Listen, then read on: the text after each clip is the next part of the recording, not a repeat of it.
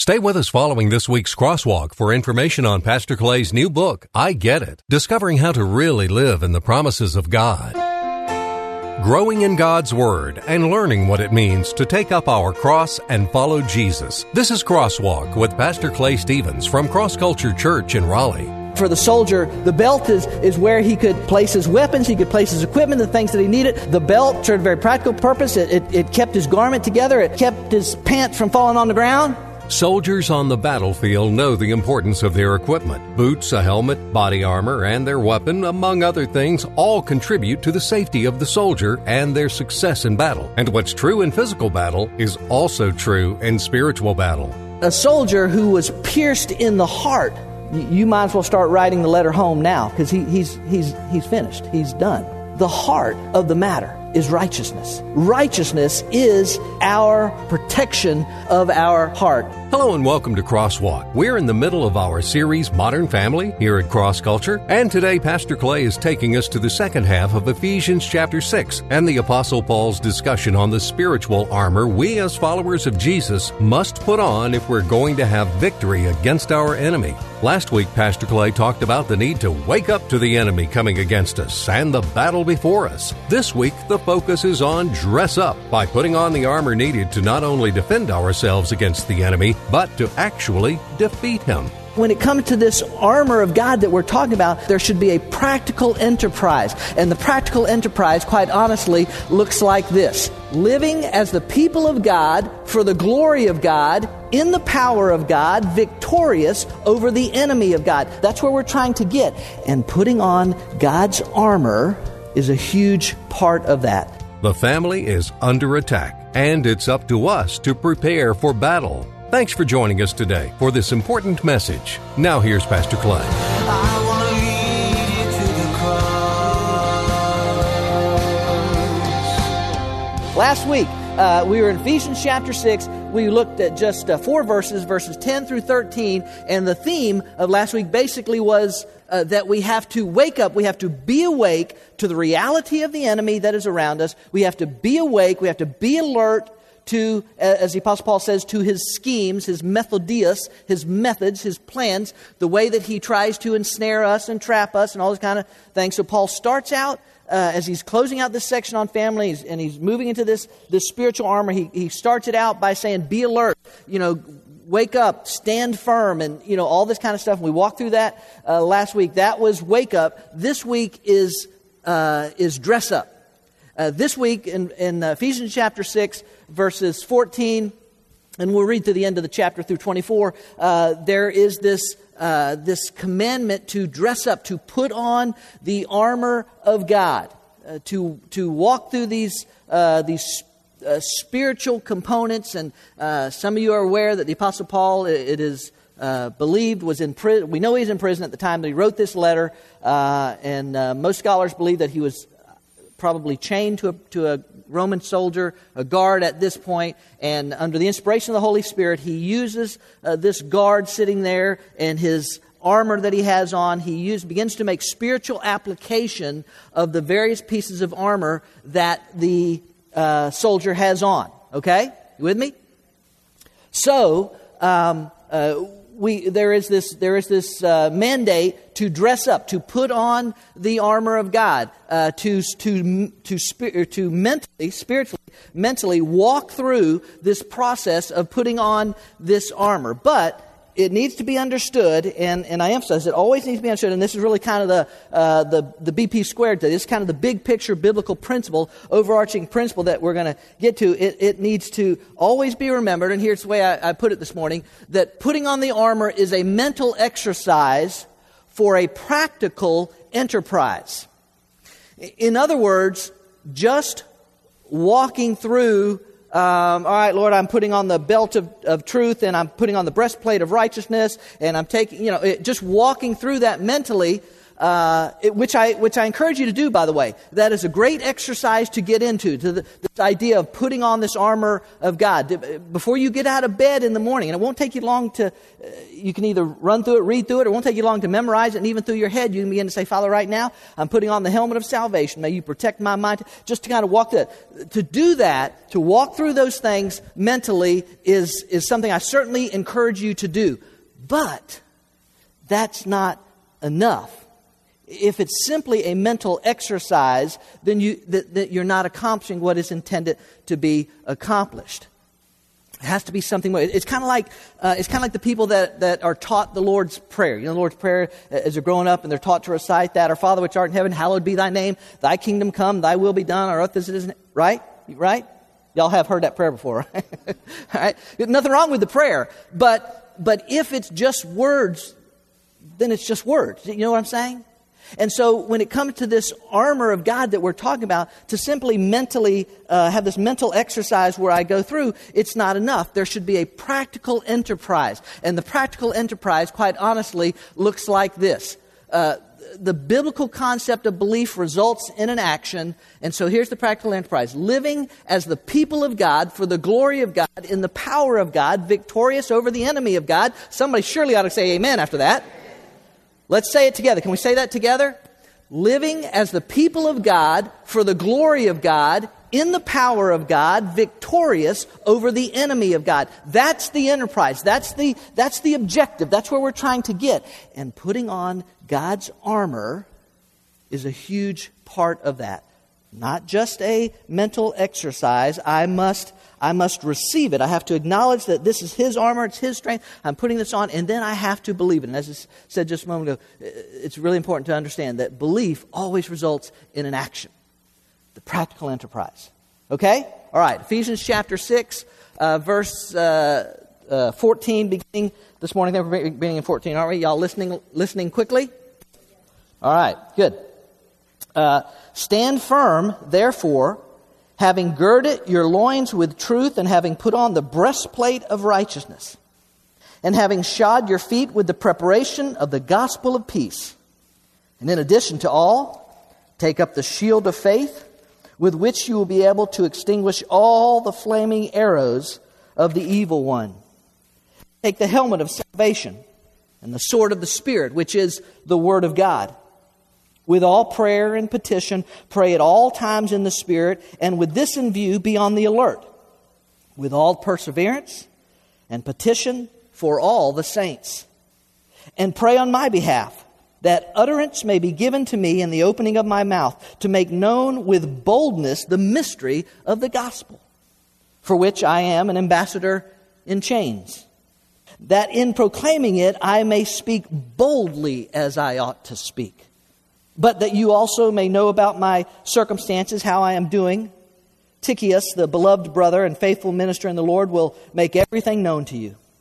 I have sent him to you for this very purpose, so that you may know about us and that he may comfort your hearts. Peace be to the brethren, and love with faith from God the Father and the Lord Jesus Christ. Grace be with all those who love our Lord Jesus Christ with incorruptible love.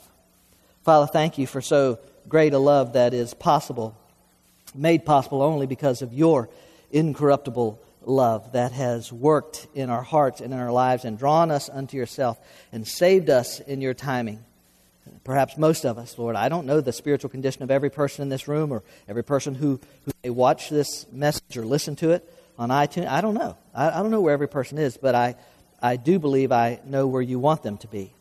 And that is in a relationship with you. And so today, as we who are followers of Jesus walk through this armor, and this putting it on, this mental exercise, may you, Holy Spirit, make it a practical enterprise in our lives.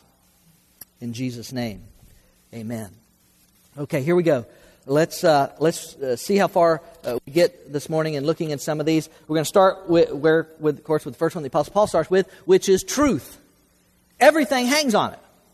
14a, part of verse 14, again, Stand firm, therefore. And if you were with us last week, you know how many times he said that over and over. Stand firm, all this kind of stuff. Stand firm. He says one more time. Stand firm, therefore. Or here's how you do it.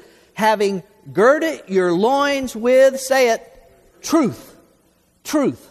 The analogy, the comparison is to the soldier's belt. The belt that the soldier wore in his preparation for battle. The NCV and some other translations translate it like this. So stand strong with the belt of truth tied around your waist. Truth, ladies and gentlemen. Everything, look at me, everything hangs on truth.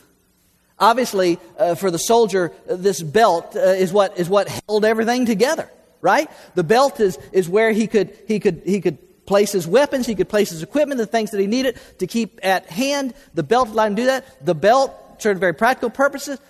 It kept his garment together. It kept his pants from falling on the ground. Right? Right? Y'all wanting to sing that song right now so bad y'all can't stand it, aren't you? Listen, looking like a fool, like a dead fool with your pants on the ground. If you're a soldier and you go into battle and your pants are on the ground, you can't. You understand? You can't do it. You have to have truth. You have to be able to stand on that truth. It's vital.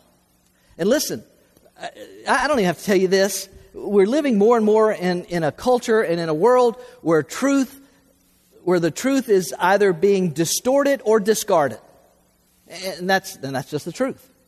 Listen, this is kind of a few years old. I'm sure it's only gotten worse, but George Barna does some research on culture and that sort of thing. 2009 Barna research revealed this about people's perception of truth. And here's what he said. This is what they found. 1/3 of all adults, 34% of all adults surveyed believe that moral truth is absolute and unaffected by circumstances. I'm glad nobody clapped for that, because that's not good. We're going to turn it around the other way, okay? That means, I'm not a math genius, but I'm pretty sure that means that 2/3 of all the people surveyed, or 66%, do not believe in moral absolute truth. That truth can shift, right or wrong can shift, depending on the circumstances in which you might find yourself. Listen, more shocking than that this is what Barna found. More shocking than that, slightly less than half of the born-again adults. In other words, people who would profess to be evangelicals, born again, adopted into the family of God by the grace of God, been saved from sin, they would identify as a born-again believer. Less than half of them said that they believed in absolute moral truth. Houston, we have a problem. And the problem is a majority of our culture does not know, and apparently does not care to know, absolute truth. And whether it is, and listen to me, everything hangs on truth. It is essential for our lives. And one of the things that strikes me about truth, and Barna is very clear to say that they don't believe in absolute moral truth, okay? But if you think about it, why can you believe in some absolute truths but not moral truths? I mean, if you're going to say you don't believe in absolute truth, then just say you don't believe in absolute truth. Well, I don't know. It might depend on a person's circumstance as to whether this was right or that was wrong or whatever. You ever find somebody? You ever run into somebody like that? Maybe you feel that way yourself. Well, it just kind of depends. Next time you have somebody like that, next time somebody says, well, I don't know about absolute truth. I'm just not sure that I believe in absolute truth. I think that's an antiquated idea. And next time somebody says that to you, or maybe even that, here's what you do. You say, listen, let's go up to the RBC building, downtown Raleigh. Let's go to the top floor, and why don't you just say, listen, I think the absolute truth of the law of gravity, I think that's time. Its time has come and gone. I just don't believe in absolute truth, and I just think there's no reason that I can't fly if I want to fly, and just bail out. Just see, let me know how that works for you. Actually, your next of kin will have to let me know how that works for you, because you will be dead. You'll be dead. And so what I'm saying to you is this truth, of absolute truth, is revealed to us in nature, in science, in everywhere. God established laws. And it's critical.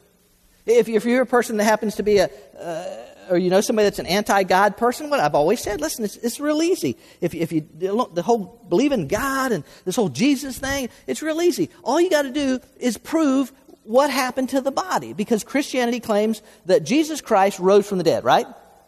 We believe that it's an absolute truth. So just prove what happened to the body, other than the fact that he literally rose from the dead. Just prove it, and we can all go home, because none of this will matter, because Jesus isn't God. And you understand what I'm saying?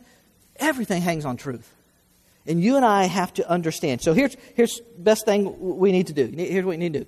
We need to know truth, speak truth, and live truth.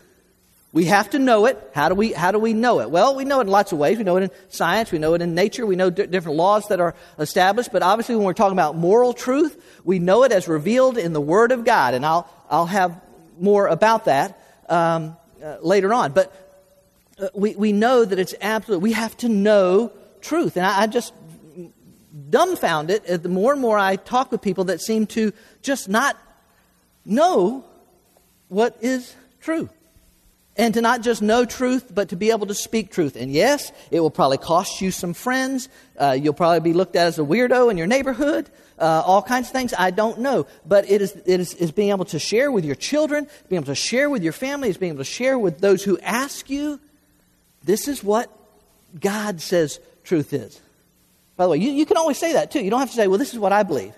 You can say, this is what God says. You can just remove yourself completely from the equation if you want. This is what God says.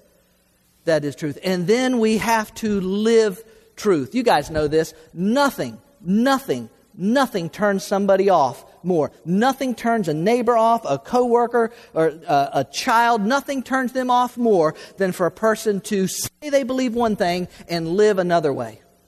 To be who they are on Sunday and then a different person Monday through Saturday. You know what I'm saying? We have to live truth. We have to live truth. And you've probably seen this. The Apostle James says, but don't just listen to God's word. You must do what it says. Otherwise, you're just fooling yourselves. We have to know it. We have to speak it. And we have to live it. Truth. Everything hangs on truth. Second, righteousness. It is the heart of the matter. Again, verse 14, stand firm, having girded your loins with truth, and, will you read that second part with me? And having put on the breastplate of righteousness. The breastplate, for a Roman soldier, the breastplate, as you could imagine, protected most of the vital organs of the soldier. Most particularly, it was designed to protect the heart. A soldier might be wounded in another part of his body and be able to continue to fight, at least for some time. But a soldier who was pierced in the heart, you might as well start writing the letter home now, because he's finished. He's done. The heart of the matter is righteousness. Righteousness is our breastplate. It's the protection of our heart. Some of you guys remember probably a few years ago when the crocodile man, Steve Irwin, died. And he didn't die. It wasn't in war. It was a freak accident. But while he was diving with stingrays, and he got too close, and stingray's tail kind of flipped up and shot its barb, and just in a freak accident, the barb pierced his heart, and he was dead probably before he even realized hardly what had happened. The heart. Paul says, writing on the inspiration of the Holy Spirit, Paul says, righteousness, my righteousness is the protection for your heart. That's how you protect your heart. That's how you guard your heart. That's how you keep your heart safe. Listen, I wonder how many young ladies, how many women have ignored God's standard of righteousness because of some guy's wooing and been pierced in the heart, and they realize he just wanted to use them and lose them.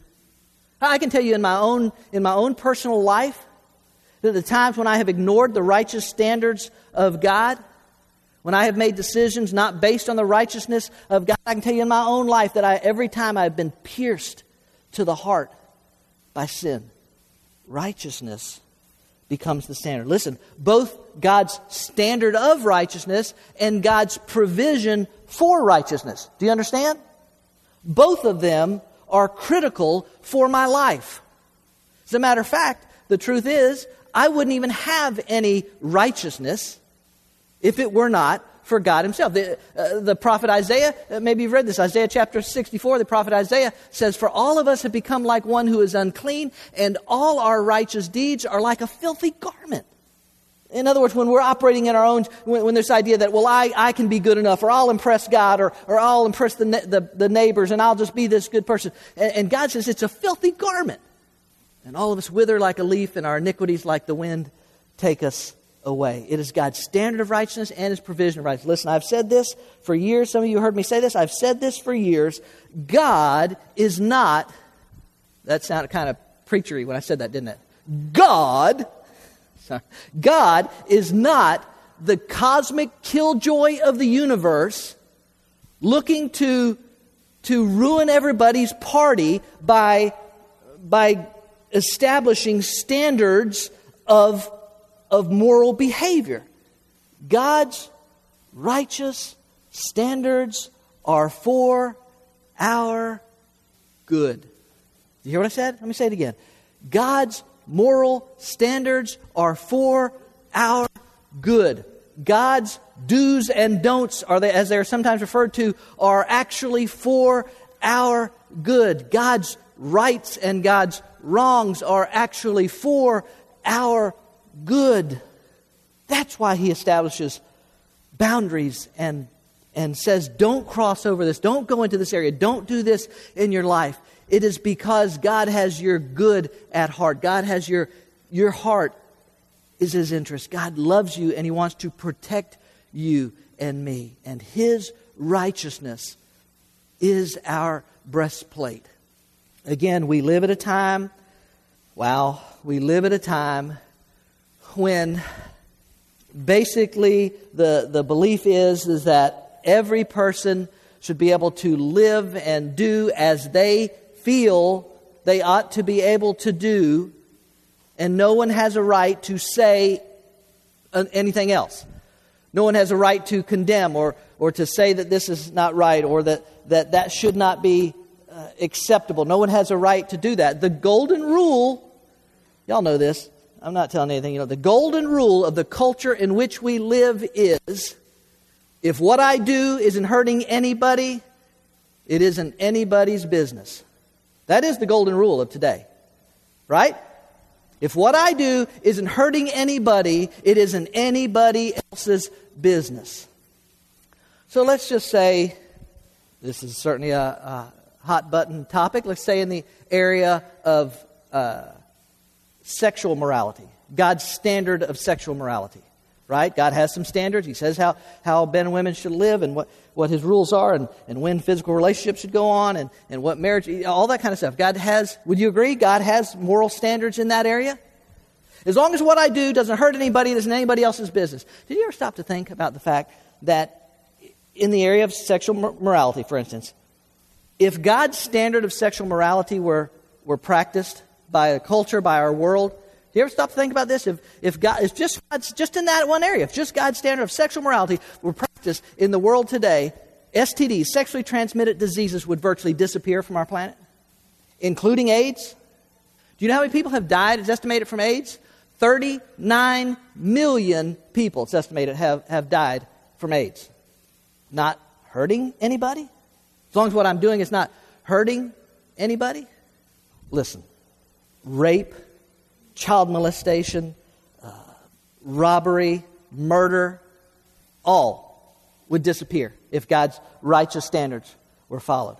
Prisons would be empty. Nations would live at peace. You understand? They're for our good. That's what protects our heart. That's God's standard. You will be accused of being narrow-minded or living in a cave or whatever else if you say, here's what God says. Here's what His expectations are in this area of morality or that area of morality or whatever else. But Paul says that's your breastplate. That's what protects your heart. Listen, you want to protect your family? You want to protect your own life? Put on God's breastplate of righteousness. One more idea this morning, real quickly. Peace, something to stand on.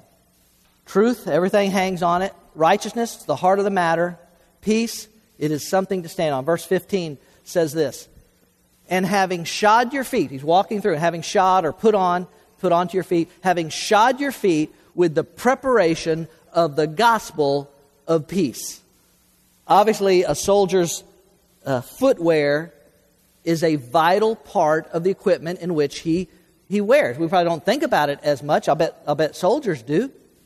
A Roman soldier's footwear was usually some sort of leather sandal or boot that would be laced up with pieces of leather tightened to his leg, and it would have either leather or perhaps even a piece of metal protecting the shin and the ankle and that part of his foot. The shoe would often have nails in the bottom of it to give him more stability, to give him more traction, because, I don't know if you've ever been in a fight or a battle or whatever, but on your back is a tough position to defend. You understand what I'm saying? And so a soldier's ability to stand was critical in the face of battle. They had to know that they had good footing, as good as they could possibly get. And the Apostle Paul, guess what he says? He says, your footing, what you can stand on, is the gospel of peace. You know, most of you guys probably know this. The word gospel simply means good news. And the good news is that, ladies and gentlemen, because of God, because of what God has done, you and I have peace. Peace. Right now in your life, you may be saying, you haven't been to my house lately. I didn't say whether you are operating in the peace available to you, but I'm saying that peace is available to you. And look at it real quick. I know we got to go through this kind of quick. Look at this. There is peace with God. You have to start there. There is peace with God. Look at Romans chapter 5, verse 1, and then picking up in verse 6. Therefore, having been justified by faith, we have, say it, peace with God. How? Through our Lord Jesus Christ. For while we were still helpless, at the right time Christ died for the ungodly. You know who the ungodly are? You and me. Christ died for the ungodly. For one will hardly die for a righteous man, though perhaps for a good man someone would dare even to die. But God demonstrates His own love toward us in that while we were yet sinners, Christ died for us. And much more than having been justified by His blood, we shall be saved from the wrath of God. The wrath of God, sound like an enemy? Be saved from the wrath of God through Him. For if while we were, say it, enemies, if while we were enemies, we were reconciled to God through the death of His Son, much more, having been reconciled, we shall be saved by His life. And not only this, but we also exult in God through our Lord Jesus Christ, through whom we have now received the reconciliation. We have peace with God. And that is huge. Also in the book of Ephesians, in Ephesians chapter 2, once you were dead. In other words, you were separated. You were not in a relationship. You were dead because of your disobedience and your many sins. You used to live in sin, just like the rest of the world, obeying the devil, the commander of the powers in the unseen world. He is the spirit at work in the hearts of those who refuse to obey God. All of us used to live that way. All of us. Following the passionate desires and inclinations of our sinful nature. By our very nature, we were subject to God's anger, just like everyone else. But God is so rich in mercy. He loved us so much that even though we were dead because of our sins, He gave us life when He raised Christ from the dead. It is only by God's grace that you have been saved. We have peace with God. You understand now why they call it the good news? You and I would have no hope were it not for the good news of Jesus Christ and His sacrifice for our sins. It's peace with God, but notice this also. It is peace from God. And that's where you may be in your life right now, or what may be going on. Some of your stuff, just unrest or turmoil, or I just don't have peace in my life. Listen, Jesus said this, John chapter 14, peace I leave with you. My peace I give to you. I do not give peace to you as the world gives. How does the world give peace? Circumstances are good, things are going well, then I'm good, right? I don't give peace as the world gives. Do not let your hearts be troubled or afraid. And then Philippians chapter 4. Don't worry about anything. Instead, pray about everything. Tell God what you need and thank Him for all He's done. Watch this. What happens? Then you will experience God's peace, which exceeds anything we can understand. His peace will guard your hearts and minds as you live in Christ Jesus. I don't know if y'all saw this story, but just this past week, there's this ultra wealthy family in Florida. He found it some resort things or timeshare things or whatever. The guy's a billionaire, I guess, and all this kind of stuff. They're building a house. They've done some documentaries on it. They're building what is considered the largest privately owned house in America. It's nicknamed the Versailles House. It's 90,000 square feet. They've been 11 years in building a house. It's still not finished, from what I understand. 90,000 square feet. This past week, their 18-year-old daughter, Victoria, was found dead in their house. And the coroner's doing an autopsy, but preliminary reports were that it was either an accidental drug overdose or suicide. Listen, I have no idea about the spiritual beliefs of that family, and my heart breaks for the pain that they are feeling at the loss of their daughter. But I'm saying to you, there is no money in the world, there is no amount of wealth, there is no anything that will bring you this peace that God says He will give you absolutely free if you'll come to Him and surrender your life to Him. How much do you think somebody would pay for that kind of peace that passes all understanding, that will guard your heart and your mind through any and every situation? There's peace with God and peace from God. And then the last one, real quickly, is just peace through God. It is possible to have peace in your home through God. It's not easy. And we don't get it right sometimes, right? But it is possible through the power of God for husbands and wives to live at peace. It is possible for parents and children to live at peace. It is possible for brothers and sisters in the body of Christ to live at peace. We can have peace through God. Why? Because it's a recognition that because of God's love, we're able to love others even when they're not acting very deserving of love. Does your husband ever act at times not very deserving of love? Does your wife ever, right?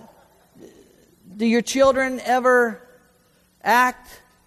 Are they perfect angels all the time? We can have peace through God. Listen, we won't get it right all the time. There will be times when it will seem rough. But I'm telling you that Paul says, if you'll do this, if you'll put on this armor, not simply a mental exercise, but if you'll make this a practical enterprise in your life, that you will experience this peace in your life. The gospel, the good news of peace, you can stand on that. And anything that comes into your life, any situation, any circumstance, any adversity, allows you to say, no, I have the peace of God in my life. And I can stand on that. Well, as you heard today, each piece of armor is vitally important. But as Pastor Clay explained, putting on the armor is not simply a mental exercise. It is intended to lead to a practical enterprise. Standing firm against the attacks and schemes of the devil is only possible when we rely on God's power. Each piece of armor is connected back to God. The enemy is strong, cunning, and wicked, but our God is greater, His strength is mightier, and His grace is sufficient to provide all that we need if we will rely on Him. We're glad you joined us for this week's Crosswalk. Pastor Clay is the author of the book, I Get It, Discovering How to Really Live in the Promises of God. My prayer is that God would use it to help some people understand a few things about what it really takes to live in the promises of God. God wants you to live a life of peace and purpose and meaning and hope and fulfillment and contentment. He wants you to live a life without fear and without anxiety. Many people at some point in their life feel disconnected with the type of life and faith they read about in the Bible and what their lives look like on a daily basis. What is it that we're missing? What is it that we're not getting? If I'm not really living in the promises of God, why is that? That's what this book explores. I Get It is available online in electronic versions for the Nook and Kindle, as well as paperback form from Amazon.com. And ask for it by name at your favorite local bookstore. You can go in bookstores and just say, hey, have you got a book in here entitled I Get It from Clay Stevens? They can order this book out of their catalogs that they get. Get your copy today. Discover the promises of God and the steps you need to take to get it. And join us here each week online for another Crosswalk message. God has invited us to know Him through His Word, the Bible, a perfect record of God's revelation to man and applicable to every area of our lives. And if you're in the Raleigh area, we invite you to be a part of Cross Culture Worship. We meet at 10:30 every Sunday morning at the Leesville Road High School, a mile and a half south of I-540, exit 7. Cross Culture Church. We're a church, but instead of religion, we're about relationships. And instead of rituals, we practice realness. Our desire is to be used by God to show people that a life built on the finished work of Christ on the cross is where you'll find what you're searching for. Cross Culture Church. I'm not the water, I'm not the bread, but I know the place where your soul is fed. So hungry and thirsty, come and be blessed. I want to lead you to the cross. I want to lead you to the cross. I want to lead you to the cross. Cross Culture Church, a new church for people like you. Learn more about us, who we are, what we're about, what we do, and what we believe. Visit us online at crossculturelife.org.